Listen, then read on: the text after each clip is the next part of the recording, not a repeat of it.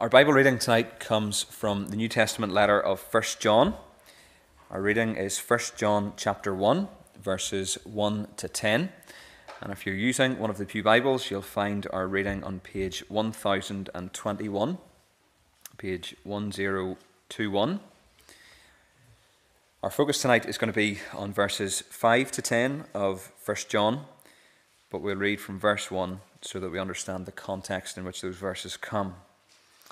1 John chapter 1, reading the entire chapter together, and it's page 1021 of the Pew Bibles. This is God's word to us. That which was from the beginning, which we have heard, which we have seen with our eyes, which we looked upon and have touched with our hands, concerning the word of life, the life was made manifest, and we have seen it, and testify to it, and proclaim to you the eternal life, which was with the Father, and was made manifest to us. That which we have seen and heard, we proclaim also to you, so that you too may have fellowship with us. And indeed, our fellowship is with the Father and with his Son, Jesus Christ. And we are writing these things so that our joy may be complete.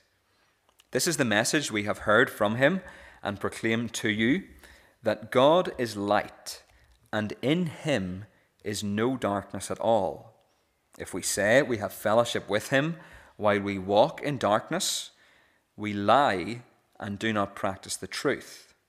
But if we walk in the light as he is in the light, we have fellowship with one another, and the blood of Jesus, his Son, cleanses us from all our sin. If we say we have no sin, we deceive ourselves, and the truth is not in us. If we confess our sins, he is faithful and just to forgive us our sins and to cleanse us from all unrighteousness. If we say we have not sinned, we make him a liar, and his word is not in us. Let's keep our Bibles open before we think about this passage, and we're going to pray before we do that. So let's pray again together. Father, we thank you for your word. And just as we have been reminded that you are light, so we remember that your word is life and truth for us. And we pray that you would speak to us as we would consider your word together now. We ask that you would be at work in our hearts by your Spirit and would convict us of sin and would point us to our Saviour, the Lord Jesus, in whose name we pray. Amen. We need to talk about sin. The great actor and film director Woody Allen claims to be an atheist. On one occasion he was asked the question, if there is a God, and if that God should speak to you, what would you most want to hear him say? Woody Allen's answer speaks for all people.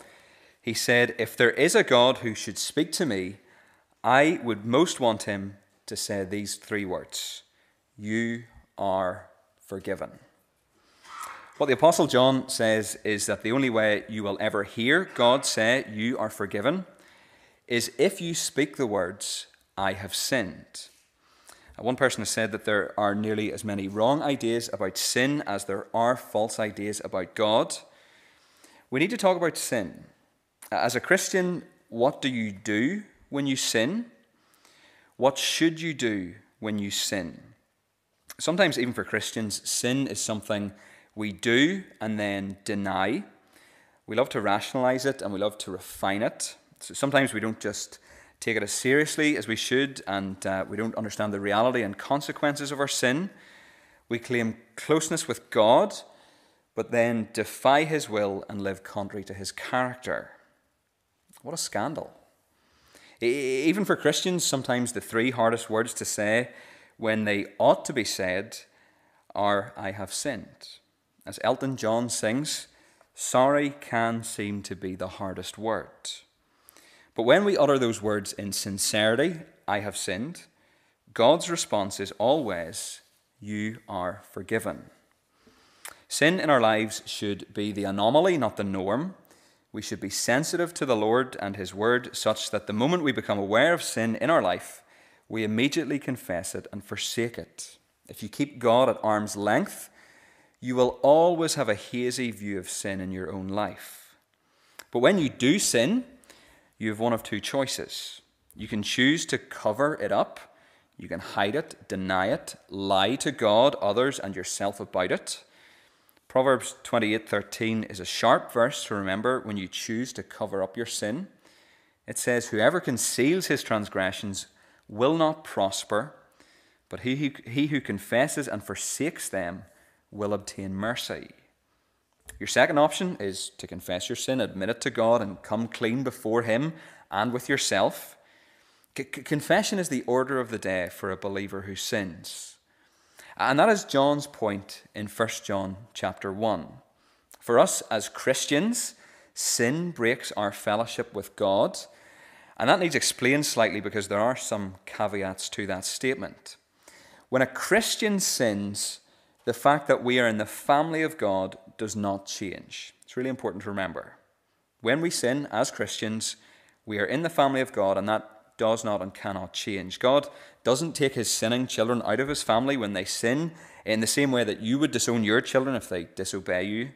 The forgiveness given to us by the grace through the atoning work of Jesus is permanent. Sin doesn't remove us from God's family, but it does break our fellowship with God. Sin grieves God. It breaks His heart. It puts a barrier between us and God in terms of fellowship. Tonight we're narrowing our gaze on 1 John 1, 5-10, and the structure of this paragraph is very, very interesting. Verse 5 gives us the basis for two appeals that John makes in verses 6 and 10. Simply put, in 1 John 1, 5-10, we see that God is light, so we should walk in the light, and we should not deny sin, but confess it. Let's think about the first part of that sentence together. God is light. Look at what John says in verse 5.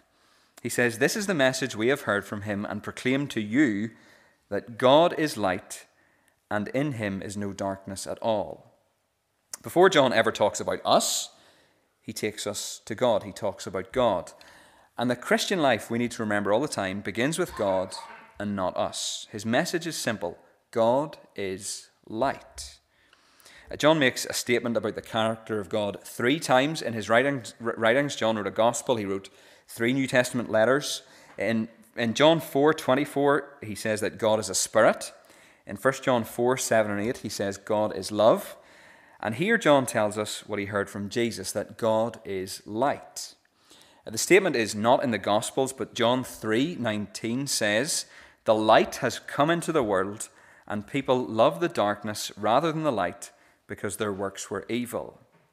The phrase God is light has been interpreted in different ways. First, it could be a description of God's glory. Second, it could be a reference to God's revelation to man. Light enables us to see. Those 2 options are true, but the third option is probably more likely to be what John has in mind. He's pointing to the moral perfection of God. There isn't one blemish, stain, mark, or sin on the character of God. God is absolute perfection. Even the sun has spots of darkness, but not God. He is absolute holiness and purity. One of the features of John's style of writing is to state something positively and then turn it around and put it in the negative. And that's exactly what he does here. He says, God is light, and in Him is no darkness at all. He uses a double negative to make his point abundantly clear. Not only is God light, but there's absolutely no darkness in Him. Darkness is an apt metaphor to describe sin. Unlike my heart, unlike your heart, where the light of the gospel shines, but where there are pockets of sin that we allow to go unchecked, God in His character and nature possesses no moral imperfection whatsoever. God is light. Seems very plain to us. Plain, boring maybe. But how often do we as Christians sin, hoping that God will not think so severely of our sin as the Bible says He does? How often do we think, well, God is merciful. He won't be that hard on me. Surely He doesn't expect me to be always holy and self-denying. We rationalize and delude ourselves into thinking that God can be bargained with, bribed and bought off concerning our sin. John is crystal clear. God is light. The basis of our fellowship with God is the character and nature of God. Sin radically affects our fellowship with God. As a progression of thought in verses 5 to 10, there are 3 if we say statements, and each of these 3 statements is a shot across the bow of every Christian for whom the word sin is beginning to lose its meaning.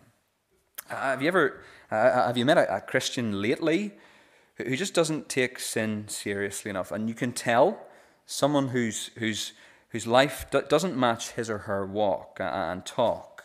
To talk and walk go together in the Christian life like 2 wings of an airplane. If my life does not match my word, something is wrong. There's a huge gap between cheap talk and an authentic walk. God is light, and that's the basis for the 2 appeals John now provides. God is light, so secondly, we should walk in the light. Look at verse 6. He says, if we say we have fellowship with him while we walk in darkness, we lie and do not practice the truth. If someone claims to be in fellowship with God, and yet the way they live is characterized by sinful behavior, they are lying. One of the most common New Testament pictures to describe conduct is the word walk. Walk expresses the notion of behavior, conduct, and lifestyle. To walk in darkness is the opposite of walking in the light. The word walk is in the present tense, and it gives us a sense of a habitual lifestyle. Simply put, you can't walk in darkness and be practicing the truth at the same time. Truth is not only something to be believed, as we were thinking about on Sunday morning, but it's also to be lived out. Walking in darkness can mean committing sin, great or small, from physical violence to ruining someone's reputation, to having an inappropriate thought life, to cheating in an exam, to fiddling your taxes, to wasting time given by God, or 1,000 other sins of commission and omission, great and small, in thought, word, and deed. All of that is walking in darkness.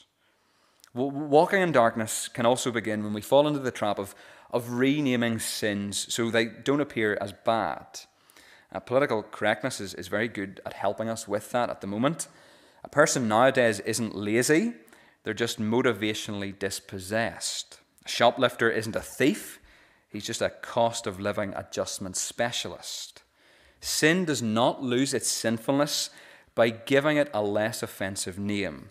A skunk, by any other name, still stinks. In verse 7, John presents the opposite scenario. He says if we conduct our lives in the light, if we live godly lives and behave as Christians should behave, because that is how God conducts himself, then we have fellowship with one another. How do we walk in the light? Well, the Bible says this about itself. It says, your word is a lamp to my feet and a light to my path. The Bible teaches us how to live day by day in a way that pleases God and avoids sin. When you read and study the Bible, you discover where your life contradicts Scripture, and you can make the proper spiritual adjustment. Our ultimate reason for obeying the word of God is love for Jesus too. Jesus himself said, if you love me, you will keep my commandments. Walking in the light also means receiving a daily cleansing from sin. That's what's in view in the latter part of verse 7. It says, and the blood of Jesus, his Son, cleanses us from all sin. This reference to the blood of Jesus is another way of thinking about his death as an atoning sacrifice. We tend to think about the death of Jesus on the cross as being what takes away our sin when we come to him for salvation initially for the first time. It's the death of Jesus that makes it possible for God to save us. But many of us don't stop to reflect on the fact of the ongoing benefits of the death of Christ for us. John writes in the present tense, the blood of Christ goes on cleansing us day by day from our sin. It's capable of cleansing us every time we sin as believers. Sin causes us to be spiritually soiled, but rites and rituals, sacraments and ceremonies, knowledge or experience cannot solve the problem of sin. As the old hymn puts it, what can wash away my sin? Nothing but the blood of Jesus.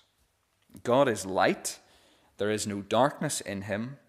We should therefore walk in the light And walking in the light means living our lives in light of what the Bible teaches and receiving daily cleansing from sin. And we should also confess sin, not deny it. That's the third thing in these verses. We should also confess sin and not deny it. Look at verse 8. It says, if we say we have no sin, we deceive ourselves and the truth is not in us. It seems impossible that anyone would make such a ridiculous claim. Surely everyone admits to being a sinner. Spurgeon once said that he who cannot find water in the sea is not more foolish than the person who can't perceive sin in his own life. Some people do seem to think that sin is non-existent. Sin is seen as the dream of boring theologians who are intent on stopping people from having fun. But the testimony of the Bible is that every human being who enters this world is born with a sinful nature. John says that if we say we have no sin, two things result. We are self-deceived, and the truth is not in us. The third, if we say, comes in verse 10. It says, if we say we have not sinned, we make him a liar, and his word is not in us. John now addresses the concept of committing individual acts of sin. It is human nature to deny our sin. We don't want to face the reality of it. We're quick to shift the blame onto somebody else. That's what Adam and Eve did in Genesis 3. If we say we have not sinned, well, again, two things result. We make God a liar, and his word is not in us. Instead of denying sin, though, John says we should confess it. Look at verse 9. If we confess our sins, he is faithful and just to forgive us our sins and to cleanse us from all unrighteousness. John 1:9 is vital for every Christian to understand. Remember what you can do with your sin. You can either cover it up or you can confess it. Sin is a fact of life, but fortunately, it doesn't prevent our fellowship with God if it is confessed. Confession should always be the natural response the moment we become aware of sin, but human nature, being what it is, often minimizes the seriousness of what we've done. What does it mean to confess your sin? Well, when you confess your sin, you are agreeing with God that what he says about your sin is true. It's an admission of guilt. To confess your sin is not just saying, I got caught, I'm really sorry, but if I can get away with it, I'll do it again. That is not confessing your sin. Confession of sin is coming to the place where you honestly agree with God about your sin. Confession means genuine contrition and a genuine seeking of forgiveness. Psalm 51 is probably the best biblical example. Against you and you only, Lord, have I sinned. That's what David says. Notice that when we confess our sin, God acts. He forgives your sin and he cleanses you from all unrighteousness. How can he be both faithful and just to forgive sin in the life of a Christian? We've already heard the answer. Verse 7, the blood of Jesus, his Son, cleanses us from all sin. The death of Jesus on the cross actually covers all your sins, past, present, and future. When you as a Christian sin, you're not out of the family of God, but you do break fellowship with God. Sin breaks the heart of God. Sin takes you out of fellowship with him, and it takes you out of fellowship with fellow believers.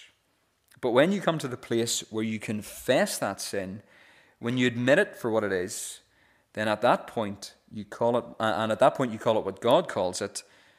God says, my forgiveness is extended to you on the basis of what Jesus has done on the cross. God is light. There is no darkness in him. We should walk in the light by living by the scriptures and cleansing ourselves daily. And we should confess sin, not deny it. God is faithful and just, and the supreme expression of that is seen through Jesus' death on the cross. We need to talk about sin, but we also need to talk about forgiveness and about when sin meets forgiveness and what happens then. I don't know about you, but verses 5 to 10 are sharp and to the point and are ultimately very, very convicting, because knowing my own heart, there are times when I try and cover up sin. There are times when I will not confess it because I think I am right. And there are times when I walk in darkness rather than walking in the light. Ahead of Sunday, we should all spend time in the Lord's presence, perhaps reflecting on these words, remembering that our sin is great, that it is the reason for the great chasm, the great wedge between us and God. Remembering that although we are not thrown out of God's family because of it, our fellowship with God is broken because of it. But we also need to land on the truth of the gospel, the glorious gospel of God, which tells us that if we confess our sins, He is faithful and just to forgive us our sins and to cleanse us from all unrighteousness. In 1993, a lady called Alice Metzinger could stand guilty no longer. She turned herself in to the authorities. Alice Metzinger was actually Catherine Parr, who was a university student in 1970 and who drove one of the 2 getaway cars after a bank robbery that went wrong. Catherine disappeared after the robbery. In the late 1970s, she moved to Oregon and started a new life as Alice Metzinger. She was on the FBI's most wanted list for years, but tormented by her guilt, she did the only thing that could end her agony. She confessed her crime. And what we need to remember in a similar way is that when we confess our sin, God is faithful. He will forgive us, and He is just. He can forgive on the basis of Jesus' shed blood, His blood which was poured out on the cross, His body and blood which we will be reminded of in the elements we'll take on Sunday. Elements which remind us that the penalty is paid and that our guilt is taken away. We need to talk about sin, but we also need to talk about forgiveness. God is light. We should walk in the light, and we should confess sin, not deny it.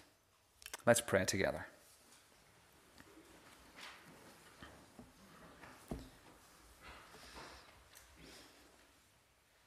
Father, how convicting these words of John in Scripture are. How challenging are they as well. Father, we pray that in the days before Sunday, we would take time to spend in your presence and to confess our sin to you. We pray that you would help us to keep short accounts with you, that we wouldn't allow sin to fester and grow in our hearts and lives. And we pray for grace to be able to confess our sin, to be able to turn from it and to turn to you. We thank you that Jesus' precious blood cleanses us from all sin, past, present, and future.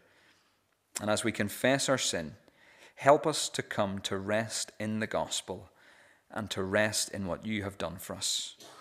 Father, we are so thankful that you are faithful and just to forgive us our sin and to cleanse us from all unrighteousness. How could we stand before you if that verse were not true? We thank you tonight for the gospel, and we pray that we would live in light of it. And we ask all these things in Jesus' name. Amen.